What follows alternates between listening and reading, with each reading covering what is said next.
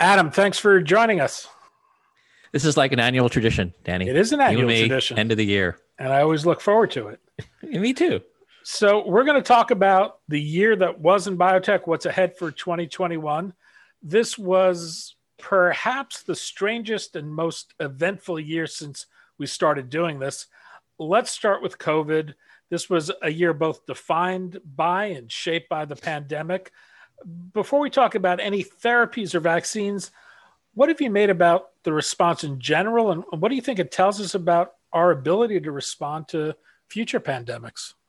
I guess I look at it in a few different ways. I mean, if I really want to depress myself, I guess I think about, the really sort of poor performance, or the poor way that the poor response of the United States and sort of how we dealt with, with the pandemic. I mean, did you ever think that, mask wearing would become like a political issue? I mean, maybe that's the worst distillation of everything that's happened this year. And, it just seems like such a waste, doesn't it? That we were not able to come together as a country to deal with this crisis in a way that would, get us through it relatively quickly. Obviously it was always going to be a struggle, but I think it was prolonged, and more people got sick, and certainly more people died than was necessary. And that's a tragedy. So I think, you can't start a conversation like this without saying something like that.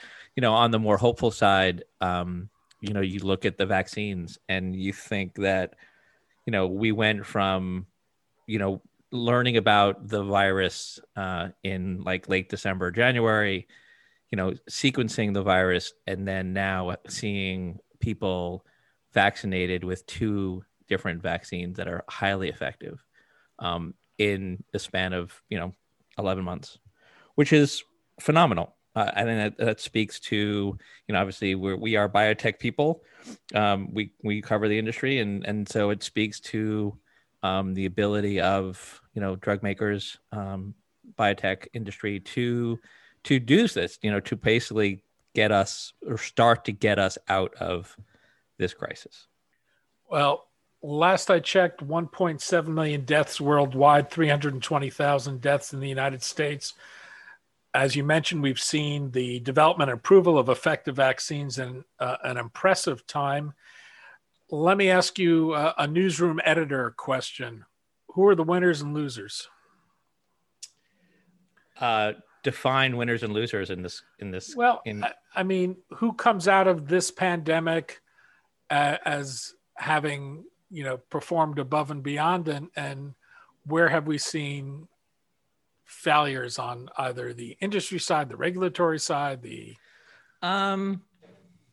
well, I mean, unfortunately, I think, we all are sort of losers because of this thing that happened to us, right? I mean, I think we can't, I don't want to sort of, say somebody actually like wins out of this thing. But I mean, if you had to sort of, if you had to sort of applaud some people, I mean, certainly, I would say, the drug makers, the biotech companies who've sort of definitely moved quickly to develop these vaccines or therapeutics. I think that, it's the only way that we're really going to get out of this is to have vaccines and therapeutics that are going to be able to, treat people, vaccinate, protect us from future infections. So, I mean, I think that's a win.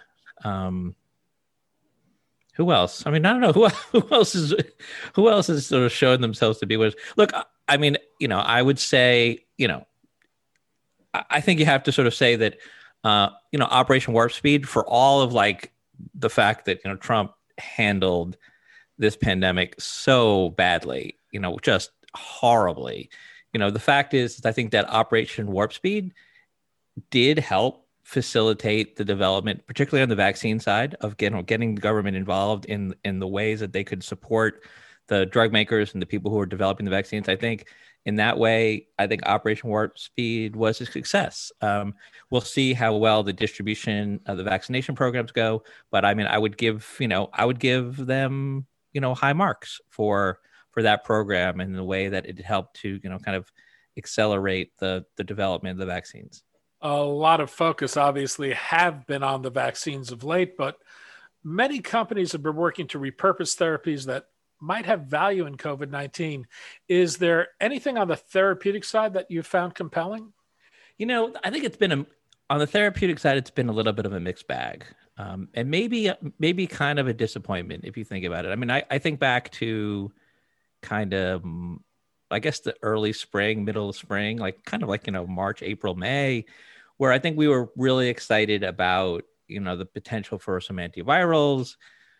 We got remdesivir came out, and I think remdesivir came out at a time when like there was literally nothing. And it came at a time when, if you remember, hospitals, particularly in the Northeast, were, were just overflowing with patients. So there was a lot of excitement about remdesivir, but, the drug itself was not all that effective, right? And I think we're sort of learning that, I think we knew that at the time, but it was really the only thing. And then since then, we've had the antibodies that have come out. We've got the Regeneron antibody, and we've got the Lilly antibody, and they seem to be okay. I don't see anybody necessarily like jumping up and down that these are like the answer. And the problems that we're seeing now is that now that they're out under EUA, they've got conditional approval, is that it's difficult to find patients it's difficult to treat patients with them, right? Because these are infusions, and the hospitals are not really set up for infusions to infuse these drugs. You got to bring them into the hospital, and you don't want to bring COVID patients in. So like it's been difficult. And, we've heard stories that, that the antibodies are kind of sitting on the shelves and they're not being used as much. So, we've seen some drugs repurposed, and so I would say that, it's a little bit, like I said, I think it's a mixed bag. That I think it probably, there's still a lot more work to be done on the therapeutic side. I mean, I think what we really need is we need a better antiviral is what we really need. We need something like a really effective Tamiflu.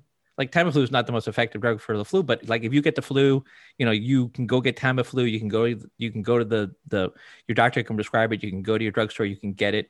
It can shorten the flu. It could make it less severe. That's what we really need. We need like a good antiviral against COVID that, if you're showing signs or symptoms of COVID, your doctor can prescribe it. You can go get it, take it orally. There are a few more antivirals that are in clinical trials now. We haven't seen the data yet. So hopefully we will get something like that, because I think that will be really important.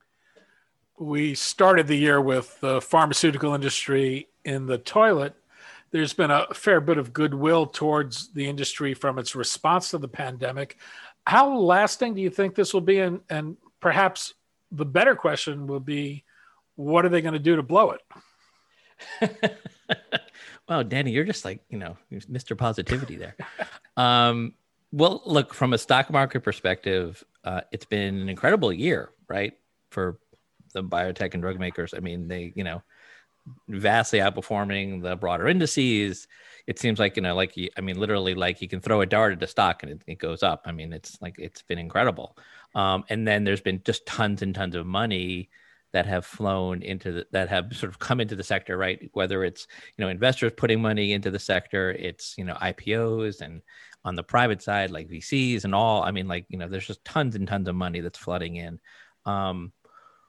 Whether that continues, I don't really have a crystal ball to be able to say that. I would say that, for a large, a lot of it has to do with not only sort of macro reasons that, the Fed and the government have just sort of are set up in a way that just are pushing the stock market higher and higher. So it's kind of non-drug biotech reasons for why this is happening.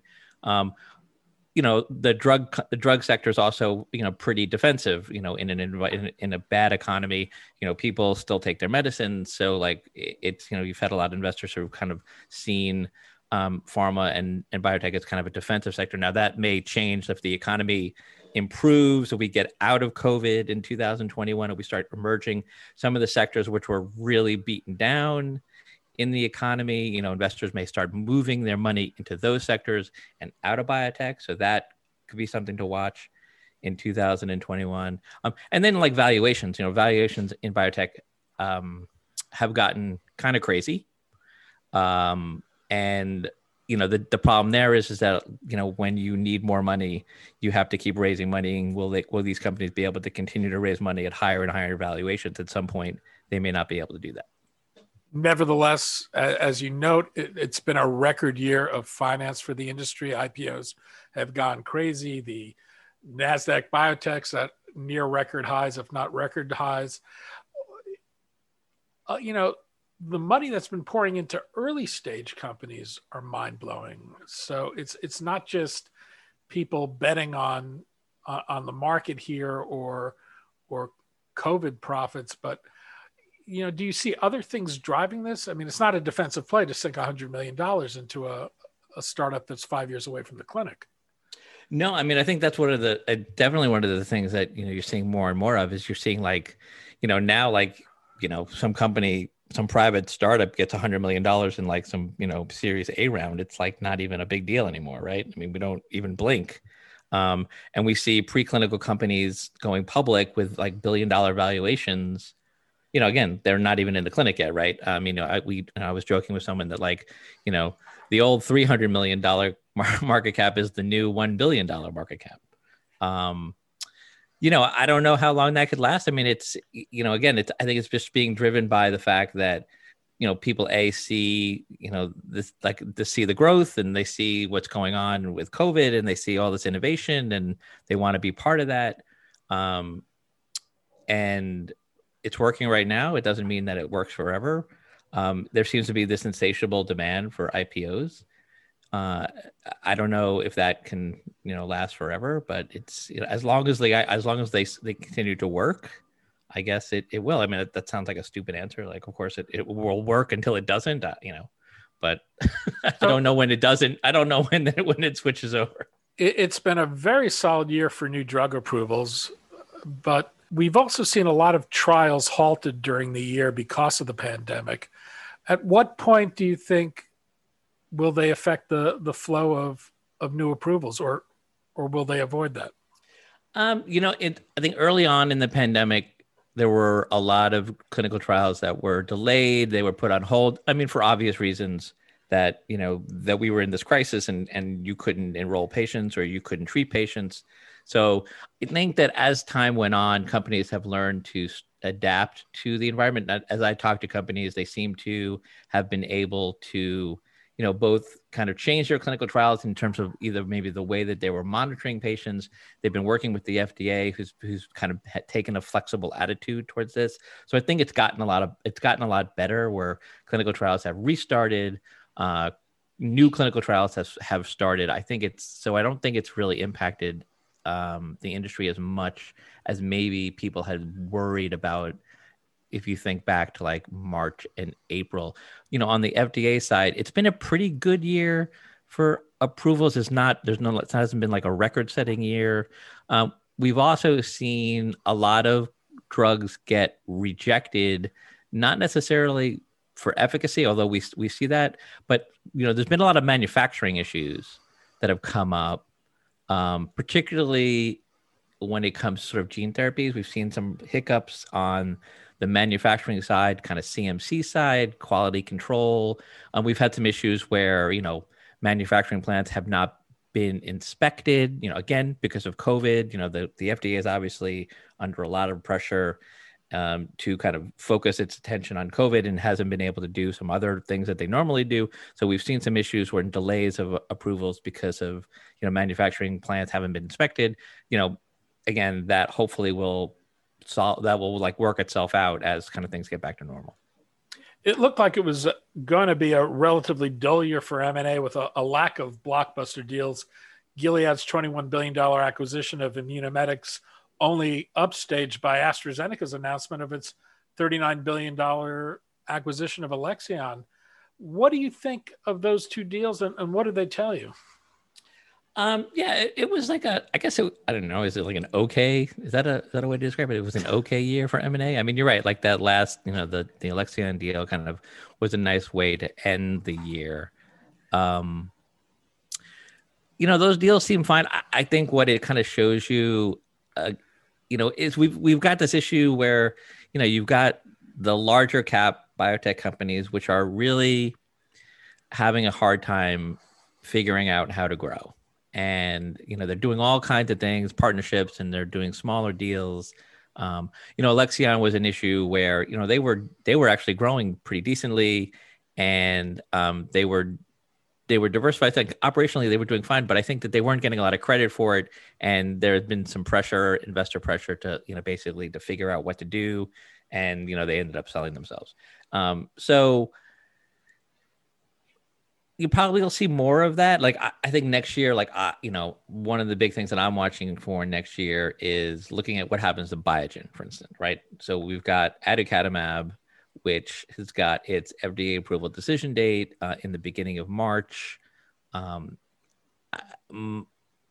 don't think that drug is going to get approved, although you never know. It could get approved. But I think most people, if you ask, I think the consensus is that it won't. And if they don't get that drug approved, then what does Biogen do, right? They've been in this position where they're even a more desperate position. So you could either see them being sold or having to kind of do some kind of big M&A. I kind of see Amgen. I mean, Amgen's not in that sort of dire straits, but Amgen hasn't done a really big acquisition in I don't know. It's been a long time. I think Onyx was like the last big acquisition that they did. And so, are they going to go out and do something? I think, that's another company that you could see maybe doing something in 2021. Although I always make these predictions and they never turn out right. So don't listen to me. Welcome to the club. It wouldn't be Christmas without your list of best and worst CEOs. This year, you've got two for each category, a COVID and a non-COVID selection by your readers. Who came in the best spot and why? On the best side on COVID, what I did, and this is sort of a no-brainer, is kind of highlight the CEOs who led the efforts to develop the COVID vaccines, right? So, Albert Bourla at Pfizer, Ugur Sahin at Biotech, which is Pfizer's partner, and then Stefan Bancel at Moderna. I mean, it's again. Where would we be today? I mean, I hate to think about where we would be today without the vaccines, being approved and rolling out these days. That was super important. And how about on the non-COVID side? So on the non-COVID side, it's funny when I do these best, in a sort of in a normal year, when I do the best CEO things, it's oftentimes a CEO who sold this company for a lot of money, right? Because that rewards shareholders and everyone's happy. And so, this year, the three nominees for best CEO were Behzad Agazadeh from Immunomedics. They sold out to Gilead. You had Tassos Giannakakis from Myocardia, again, another M&A deal. But then I had Sam Kulkarni from CRISPR Therapeutics, and that's not an M&A, but it's just a great story of kind of this potential for CRISPR-based therapeutics to cure diseases. They had some really fantastic data in December with their one-time CRISPR-based therapy to treat beta thalassemia and sickle cell disease. That's partnered with Vertex. So, I stuck him on there because I think they've done a really good job of kind of moving forward with this CRISPR-based treatments, kind of in some ways separating themselves from some of the other CRISPR-based companies in terms of getting data out into the, getting into the clinic and getting data out. So he was a nominee, and actually, my readers vote, and Sam Kulkarni from CRISPR Therapeutics won. And on the worst CEO side? So the worst CEO side. So, I picked, so for the COVID category, so it was Nader Pourhassan from Cytodyn, and the less I say about him, the better. Joseph Kim from Inovio Pharmaceuticals and Henry Yee from Sorrento, and those three are all examples, I think, of companies that have sort of tried to exploit the COVID crisis, and gotten in way, way over their heads. You've seen tons of companies who've done this, and some companies do it for the good, some companies do it for the bad. Those three, I think, did it for the bad, and so they're on there. I had another COVID worst CEO candidate and this is a big name, Pascal Soriot from AstraZeneca. Again, and if you look at AstraZeneca, actually they had a really good year, except for the way that they ran their COVID vaccine program. As you know, that's the program that's partnered with Oxford University, the UK. They've had all kinds of hiccups and issues, delays getting that vaccine rolled out. And so he landed on my worst list. And for the non-COVID? So non-COVID, probably I don't know if it was overwhelming, but like the winner on the quote unquote winner on worst CEO this year was Nick Leschly at Bluebird Bio. And, that was a tough one because I personally like Nick. And I think that, there was a time when Bluebird was like this kind of sterling example of gene therapy companies and kind of doing great science. But, they've had a really bad run over like the last year, 18 months, where, they've had tons of delays, manufacturing problems, and what I wrote in the piece, I said that, that these groundbreaking gene therapies are great, except if they can't get out to the patients that need them. And that's what's happened to Bluebird this year, is that, they've been able to develop these therapies for patients, but yet, delays and snafus and problems that they've had have kind of, caused these things to get pushed back. And so they're not reaching the patients who need them. And for that reason, Nick was worst CEO. We've had a presidential election this year. New leadership is headed to Washington. Will this have consequences for the pharmaceutical industry? And with the Senate in the balance in the Georgia senatorial runoff, will that have meaningful consequences? Well, yeah. I mean, I think, on a more hopeful note, I would think that, and I think we've seen this already, in that Biden has made it clear that, science is not going to be a 4-letter word, like scientists are going to be put in charge of COVID and other things where they need to be. And he's going to listen to the scientists. So I think from that perspective, I think we all should be pretty pleased with what's going to happen over the next 4 years.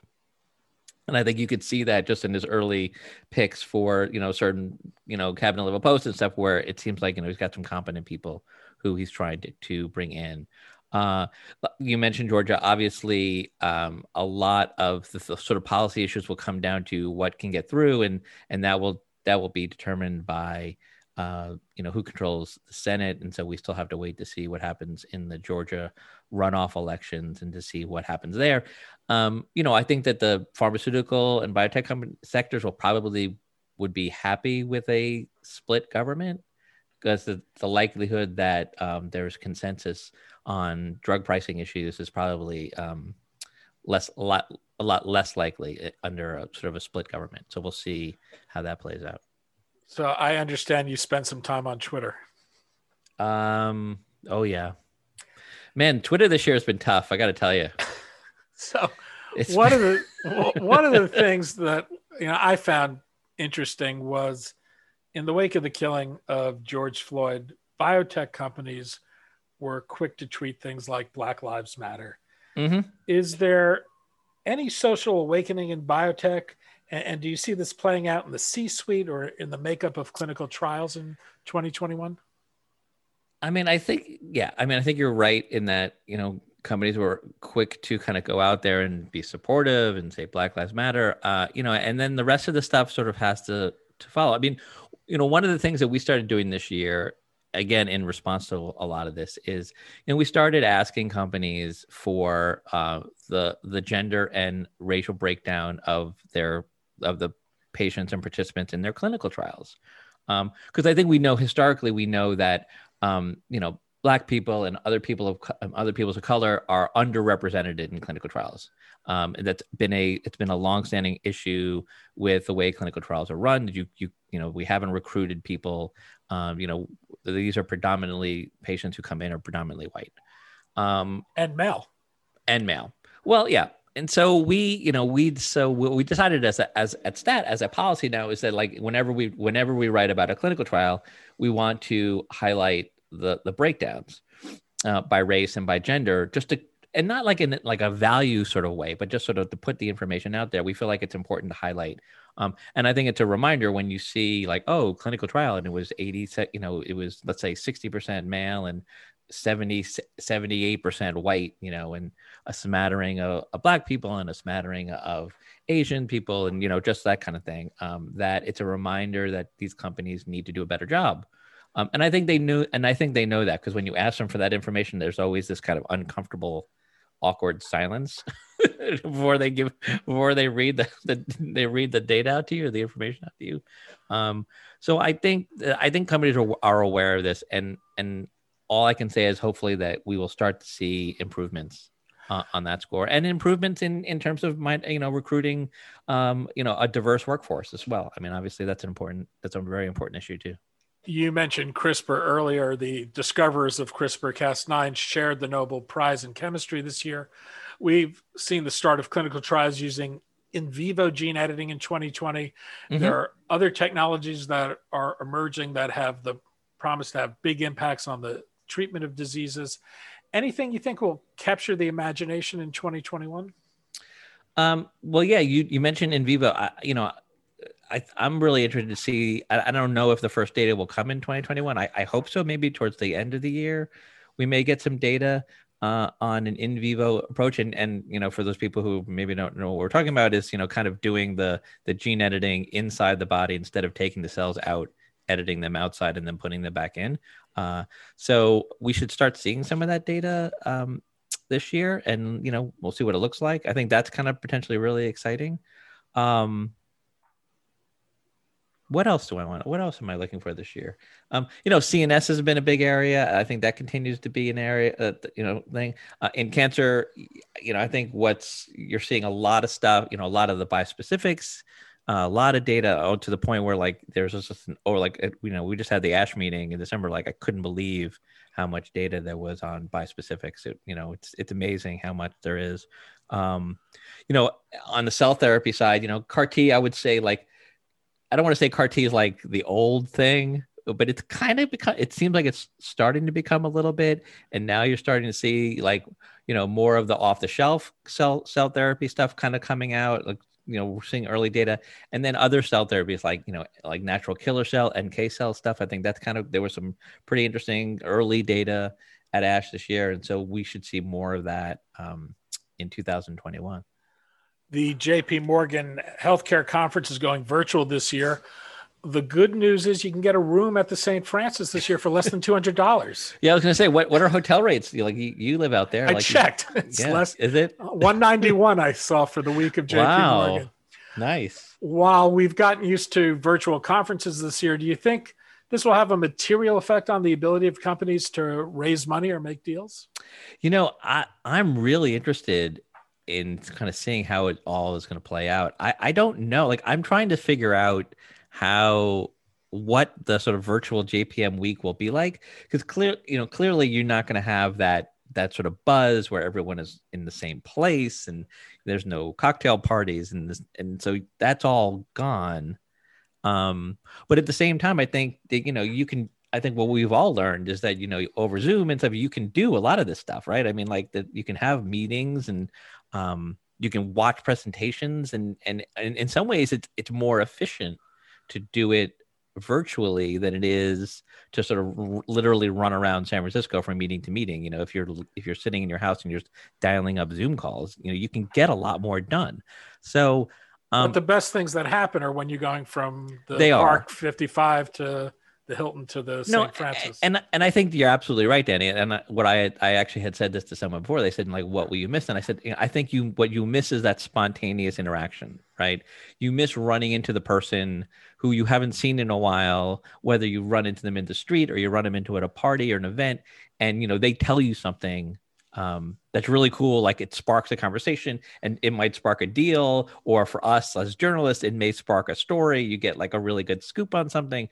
Like, you just don't do that. You can't get that when I'm sitting in my bedroom, my made up office space. You can't do that. So that's the kind of stuff I'm going to miss. I mean, I can sit here and watch a webcast of a company presentation, and I'll probably be more efficient about it. But you do miss that stuff. And I think that's the kind of stuff that like we'll all miss. But I wonder like, whether missing that kind of stuff is enough to kind of get people to go back to JP Morgan in 2022, for instance. Like that's what I'm really interested in seeing is like, if people sort of, they come out of this year feeling like, wow, you know what? I don't really need to be there. Yeah. And I don't know the answer to the question. Well, what are you going to be watching that week and beyond? I just hope that it will be, look, I just hope there'll be news. Like I just hope that there'll be stuff happening. And I do worry about that a little bit, that absent that kind of buzz that you get from all of us being together, that companies will not sort of treat this coming up sort of quote unquote JPM week the way that they normally would. And so we won't get the kind of news flow that we normally see. And ultimately that's what I like, because I want to be able to write about things. So I'm kind of going into this not really knowing what it's going to be like. I mean, I will sit, I will be ready like that Monday morning, like I normally am. Now they're running it on East Coast time this year, so it's good for me, maybe less so for you. So I don't have to get up. I used to get up at 3:00 in the morning out there, like to get ready for the news and stuff that would come out. And now I can sort of treat it like a normal work day here in Boston. So we'll see. Adam Feuerstein, senior writer for Stat News. Adam, thanks as always. Danny, it's always a pleasure. Thanks.